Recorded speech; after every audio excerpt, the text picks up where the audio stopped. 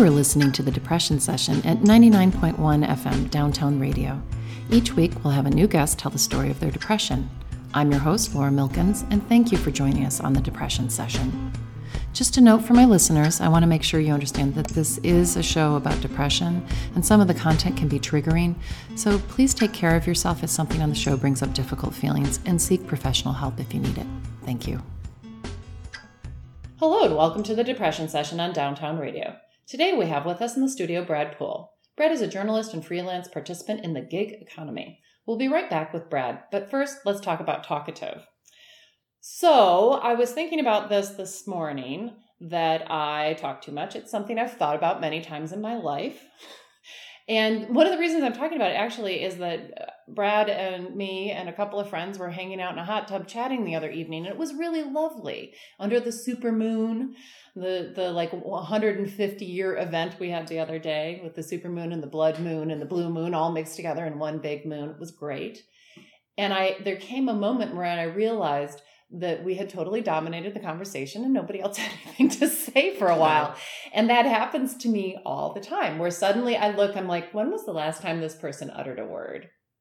Now, there are people who are quiet, but even they want to be engaged in the conversation in some way, or at least have a chance to say something. And it's been a problem in my life, my whole life, that I love to talk. My family are storytellers. I get on a train of thought. And this show is great for that. I have 5 uninterrupted minutes to talk about whatever I want to right now, right? Like, this is great. But I don't want to exclude other people. I found an article on Psychology Today. It's What If You Talk Too Much? The Cure for Verbosity Depends on Its Cause. And it's from Marty Nepka, PhD. You like to talk less, but you can't make yourself stop. Use the traffic light rule. During the first 30 seconds of an utterance, your light is green. The listener is on board with you. During the next 30 seconds, your light is yellow. The person may be wanting you to stop, if only because she has something to add and fears that they'll forget by the time you finish. After the 1-minute mark, your light is red. Yes, you occasionally want to run a red light. For example, when telling someone something important or interesting that you would take even a concise person more than a minute. But usually you should stop at the 1-minute mark. If your conversation partner wants more, she may ask. If not, you can ask, would you like more detail? Or is there anything more you'd like to know about that?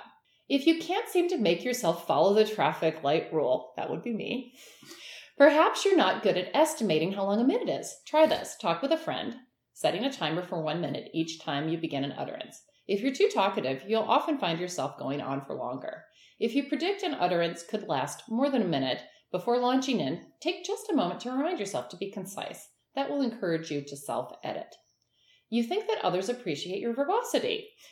Here are signs that they're not so appreciative. As you talk to people, other than laid-back types sometimes, do one or more of the following.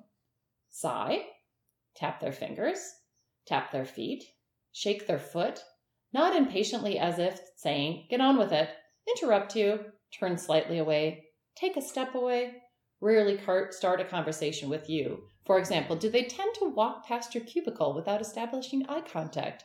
And in the break room, not initiate conversation with you? Are you the one who usually initiates contact? For example, you're the one who phones friends and relatives? Of course, there are many reasons a person would avoid you or feel frustrated with you, but one is loquacity.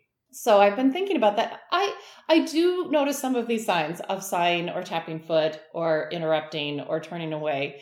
But on the other hand, lots of people initiate contact with me and want to have conversations with me. I'm the person with the office right next to the door that everybody stops in and, hey, Laura, how are you doing, Laura? What's going on with you? So I think it's because I'm nice. And you can interrupt me. And for people who are comfortable interrupting, it's never a problem. For quieter people, I have a hard time because they're not going to jump in. They're not going to say anything. And I'm going to go on. And they're going to hope that they can get out of it somehow. Right. And that's where I want to be more careful. That's where I want to be more thoughtful. In my relationship, it was a constant problem because both of us love to talk. And I would say he in particular does not enjoy being interrupted. It's hurtful For me, you can interrupt me 20 times and I just figure I probably talk too much and go for it. But being a talkative person, I think the important thing is paying attention to nonverbal cues from the other person that they're really feeling left out. And that's where I get into my own head and I don't notice the other person is there. How that relates to depression is just simply, I'm feeling really good and I'm not feeling depressed right now. And now I'm talking my head off because when I'm depressed, I don't want to see anybody and I don't want to talk to anybody. And so I'm feeling like I'm coming out like a spring flower and I'm like, joy, joy, joy. Oh, good. The sun is out. And in that, I feel like I'm bowling over everybody in my path and I don't want to do that. So this week I'm going to concentrate on maybe being a little quieter, and it's important to listen. So on that note, I love you guys. Today we have with us in the studio Brad Poole. Brad is a journalist and freelance participant in the gig economy. Hello, Brad. Welcome to the Depression Session. Hello. So what's the gig economy? What's a participant in that look like? Well, the gig economy is kind of where journalists go when journalism dies. I was a reporter and editor at the Citizen when the Tucson Citizen, when they closed. And I took a year off, and journalism is a very brutal environment, especially newspapers, for employment. It's not stable in a lot of ways. No matter where you go, you're at risk of losing a job. So I decided to start freelancing. And I cobbled together a lot of contracts with Downtown Tucson Partnership, the Tucson Weekly, Reuters, People Magazine. I've done some marketing for cannabis dispensaries. I was a brand manager for a dispensary for a while. I drive Jeep tours on the side, which is fun. For a while, I was a balloon crew chief, hot air balloon crew chief. So I've sort of cobbled together part-time jobs over the past 8 years and barely made a living. But it's partially by necessity. I lost my job when I was almost 50. And now I'm 55, over 50, and people don't call me. You know, it's just a fact. When people see resumes, older people don't get calls back. That's crazy. Because then you have the actual experience to be an excellent writer and you've proven yourself. They just don't know how young I am at heart. That's the way I see it. But anyway, the gig economy is popped up for a lot of people who can't find full-time employment. I don't want to leave Tucson, really. I love Tucson.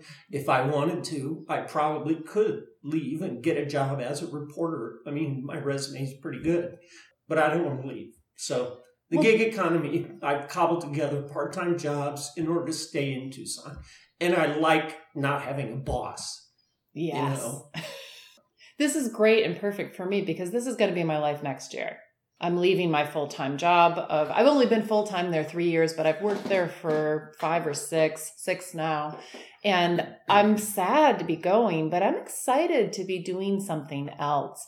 And I've been thinking a lot for art students, like what do they actually need?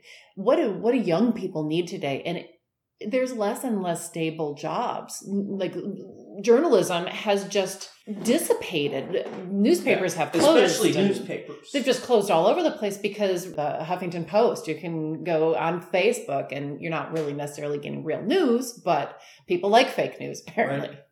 Well, there's more news out there now than there ever has been. People say that the internet is not killing journalism, it's saving it.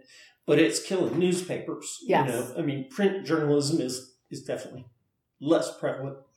Most of my work, you know, as a writer now doesn't ever see print.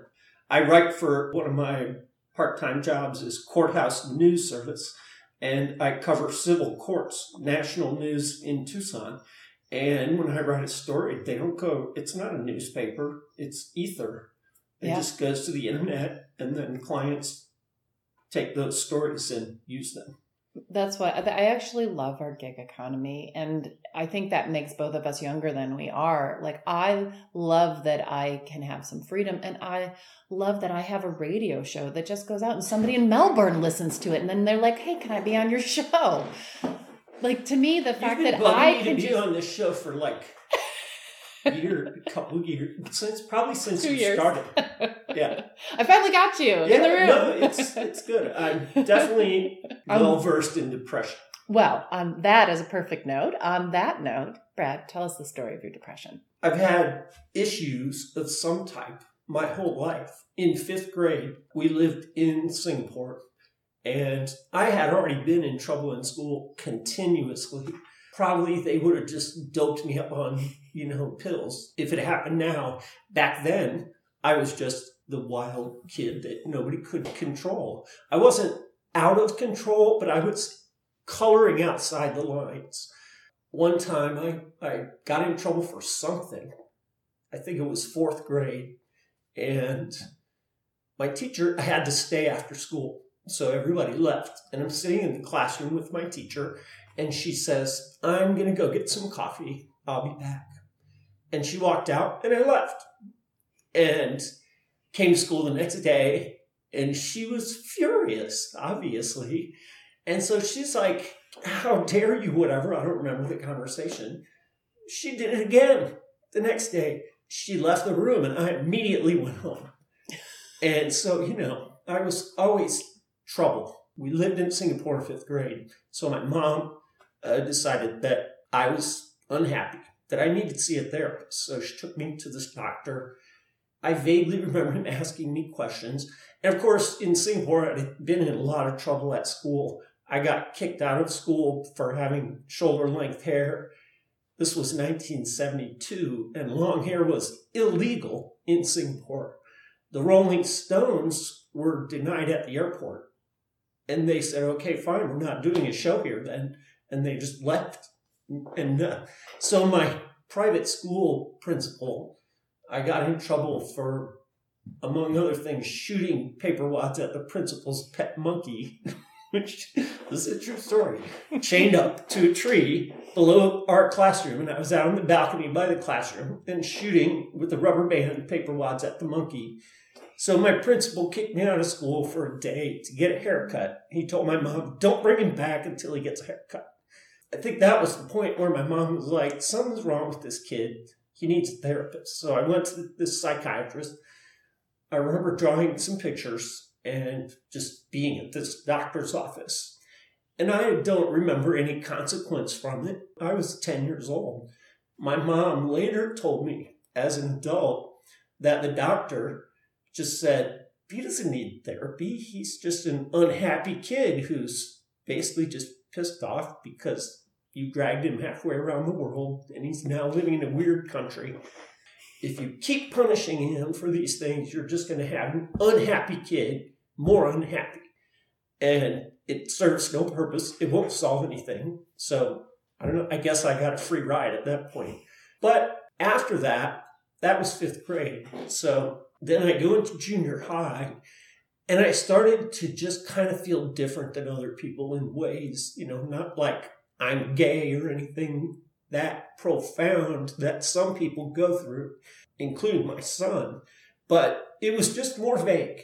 Like, I just didn't feel connected to people really, and I was kind of a loner, but I had friends, and that just kept going, continuing. Girls were always a problem. You would never know it now if you met me, but I was horribly shy.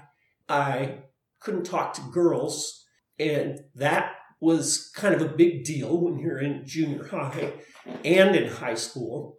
And eventually had a girlfriend, fell in love, for the first time in high school, and then had to move. And this is a common theme in my life because my dad was he was an engineer, and both my parents are very adventurous. So they were never the type of people who just put roots down. They were explorers. So I was born in Decatur, Illinois, moved to Morrison, Illinois at age 3. 5th and part of 6th grade, lived in Singapore, back to Illinois, then to Bloomington, Indiana for 3 years of high school, and then moved after my junior year of high school. And all of this stuff has made me a loner, I think, which makes depression hard because isolation is a big part of depression, and it's definitely something to avoid. But I was always sort of forced in various ways into isolation, and it made me more of a loner, which makes it harder to deal with depression. I've come to believe, if you've watched Brene Brown's TED Talks about vulnerability, I have come to believe, and I knew I was kind of instinctively doing this before I ever heard of her, but she sort of gave a voice to something I was doing, which was being vulnerable, laying yourself out there. And that's a way to me, is essentially what makes people human. The fact that we can connect like this. Other species connect, but we have much deeper connections. And those connections are the thing that make people human. Isolation is kind of denying your own humanity to me. And that's kind of helped me with depression, knowing that the isolation is bad. So I would just go do things. I've done things alone, like in my 20s when I was in the Army and single, I would find myself just going to work, go to the mess hall, eat right after work, go in the barracks and watch TV or just sit around listening to music night after night after night. And so I would start going out to nightclubs just to be somewhere and see people, not even talking to people, but avoiding isolation. So throughout my life, I've always felt different from other people, and there's a lot of reasons for that, but it all feeds depression. So my parents took me to a therapist at age 10. Nah, he doesn't need anything. I don't know what they would have said now. I really suspect I would have been put on meds.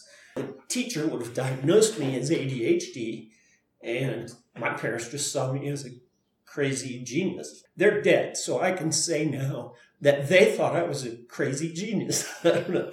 But anyway, just bouncing off of all kinds of mental health issues. Never went to a therapist except that one time in 5th grade.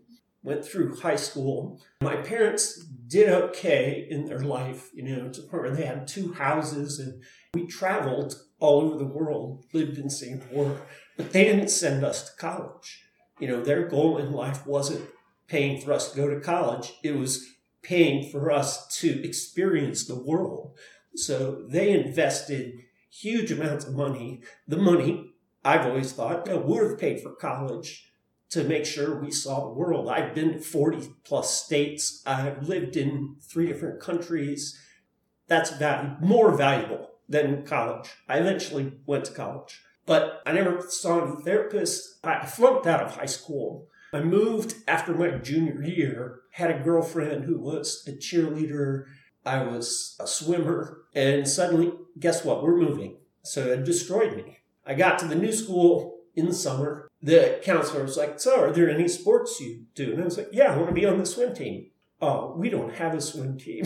So I lost my cheerleader girlfriend, my sport, which probably was part of why I had the cheerleader girlfriend.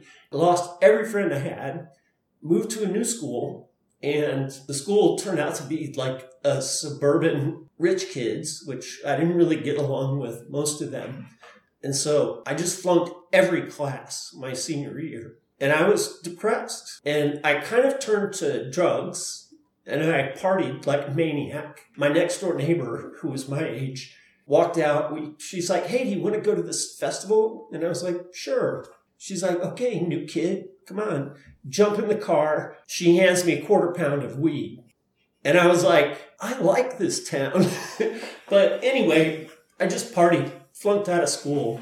So then eventually, to pay for college, I joined the Army and decided I want to study psychology. So I was a combat medic for 7 years and a behavioral science specialist. So I spent the next 7 years up to my neck in mental health. And it really changed my life in a lot of ways. It didn't end my dealing with depression, but it taught me how to deal with it. And since then, I've been through, a couple of courses of therapy at bad points in my life. And it isn't about talking about it's not like Freudian therapy. I'm a behaviorist. I believe in cognitive behavior therapy. It's about behavior. It's what you do that is how you manage depression. It isn't how you think. Literally going somewhere, anywhere, is therapy. therapy when you're depressed. So it isn't like you have to overcome these things in your head. The motions that you go through will make those things disappear. That's one of the things that I think is, I'm a fitness buff. I took a year off and studied exercise science at Pima Community College. I've found, as other people have, that people try to poke holes in it, but exercise is great for depression. I've been on 2 different antidepressants, and neither one of them really worked that great. It didn't really change anything. I have no drugs in my house besides cannabis. Exercise is the way to go for me. Just getting out and doing things is important. It doesn't matter. It isn't about, to me, overcoming or changing the way you think or the way you feel. You don't have to consciously try to change those things to feel better. If you do things like cognitive behavior therapy, things like writing down your emotions, make a log of how you feel, and just the act of writing that down and looking at it is the therapy. It doesn't have to be a conscious effort to change the way you think. There's things you can do that will change that for you if you do them. The biggest one is getting out and don't isolate. I was a brand manager for a chain of dispensaries in Phoenix for 6 months back in 2014. And it was great because I was depressed before that and living in isolation, writing a screenplay in Bisbee, which turned out to be great and bad because I was alone almost always in the wilderness out in the country. So I moved to Phoenix, living in Scottsdale, making good money as a brand manager for weed. It was like a dream job that nobody gets. Then 4 months later, they said, oh, we're eliminating the job, which was created for me. So I got fired. I was living in Scottsdale, an $800 a month tiny little apartment that I suddenly couldn't afford. So I moved back to Tucson. And this all happened like the week that Robin Williams killed himself. So I come back and I had a friend who I posted something on Facebook about Robin Williams and about depression. So my friend sends me a message who I hadn't talked to. Okay, here's the part where I cry. I hadn't talked to him since I got back to town, a couple of weeks. And he saw my post about depression. And he sent me a message and said, what do you do, when you're lost in the woods? And I said, well, don't stop in place because that's not a good place. Try to keep something moving forward. And sometimes you have to just wait until things change, which they always do, good or bad. If things are good, appreciate it because it's going to change. If things suck, well, just wait because it's going to change. Anyway, this was a Friday, and I said, are you okay? And he said, yeah, I think I'm okay. And I said, well, we should have a drink. I mean, I haven't seen you. I've been back 3 weeks. And he was like, Monday. And Sunday, he killed himself. So that, I've never really been totally suicidal. It's always been the backup plan. Like, well, I mean, worst case scenario, I just kill myself. It's a passing thought. It isn't even, it counts probably as suicidal ideation, but that kind of keeps me away from suicide because seeing how that affected everyone around him keeps me moving because I don't want someone to have to wake up and realize that I know from my years of mental health that it wouldn't necessarily change anything if I had said, no, dude, we're having a drink today, not Monday. But I didn't, and that was hard. So I don't want someone else to have to feel that. So that helps me steer away from suicide every time it ever even pops up as a passing remote possibility. Anyway. Brad, thanks so much for your story. You're welcome. Yeah. I do want to pull out a couple things from there. I mean, one being suicide's it's such a difficult thing because I have a number of people in my life who have suicidal ideation, and some of them have suicidal tendencies and have actually, attempted things. Anyway, I just want to, just address your hurt with your friend. I mean, there's always going to be some guilt wrapped up in it and what ifs. Yeah. And because I was a mental health professional, I know that I have no guilt about it. but it's an irrational feeling that you can intellectualize how to deal with that. But there's a what if there. It was a pretty tough week for me, to be honest. I mean, I didn't get suicidal, and I didn't even get depressed necessarily, but it shocked me. It shocked everyone.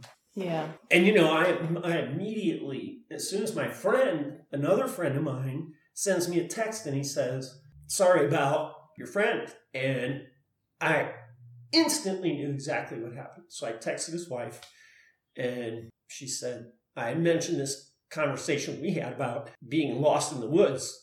And she said, well, it wasn't his first trip into the woods, but it was his last. My feeling on it is there's nothing you could do or say, but I don't know. I haven't had anybody actually do it. Yeah. So I feel lucky. He's the first, person that I would consider a true friend who has killed himself.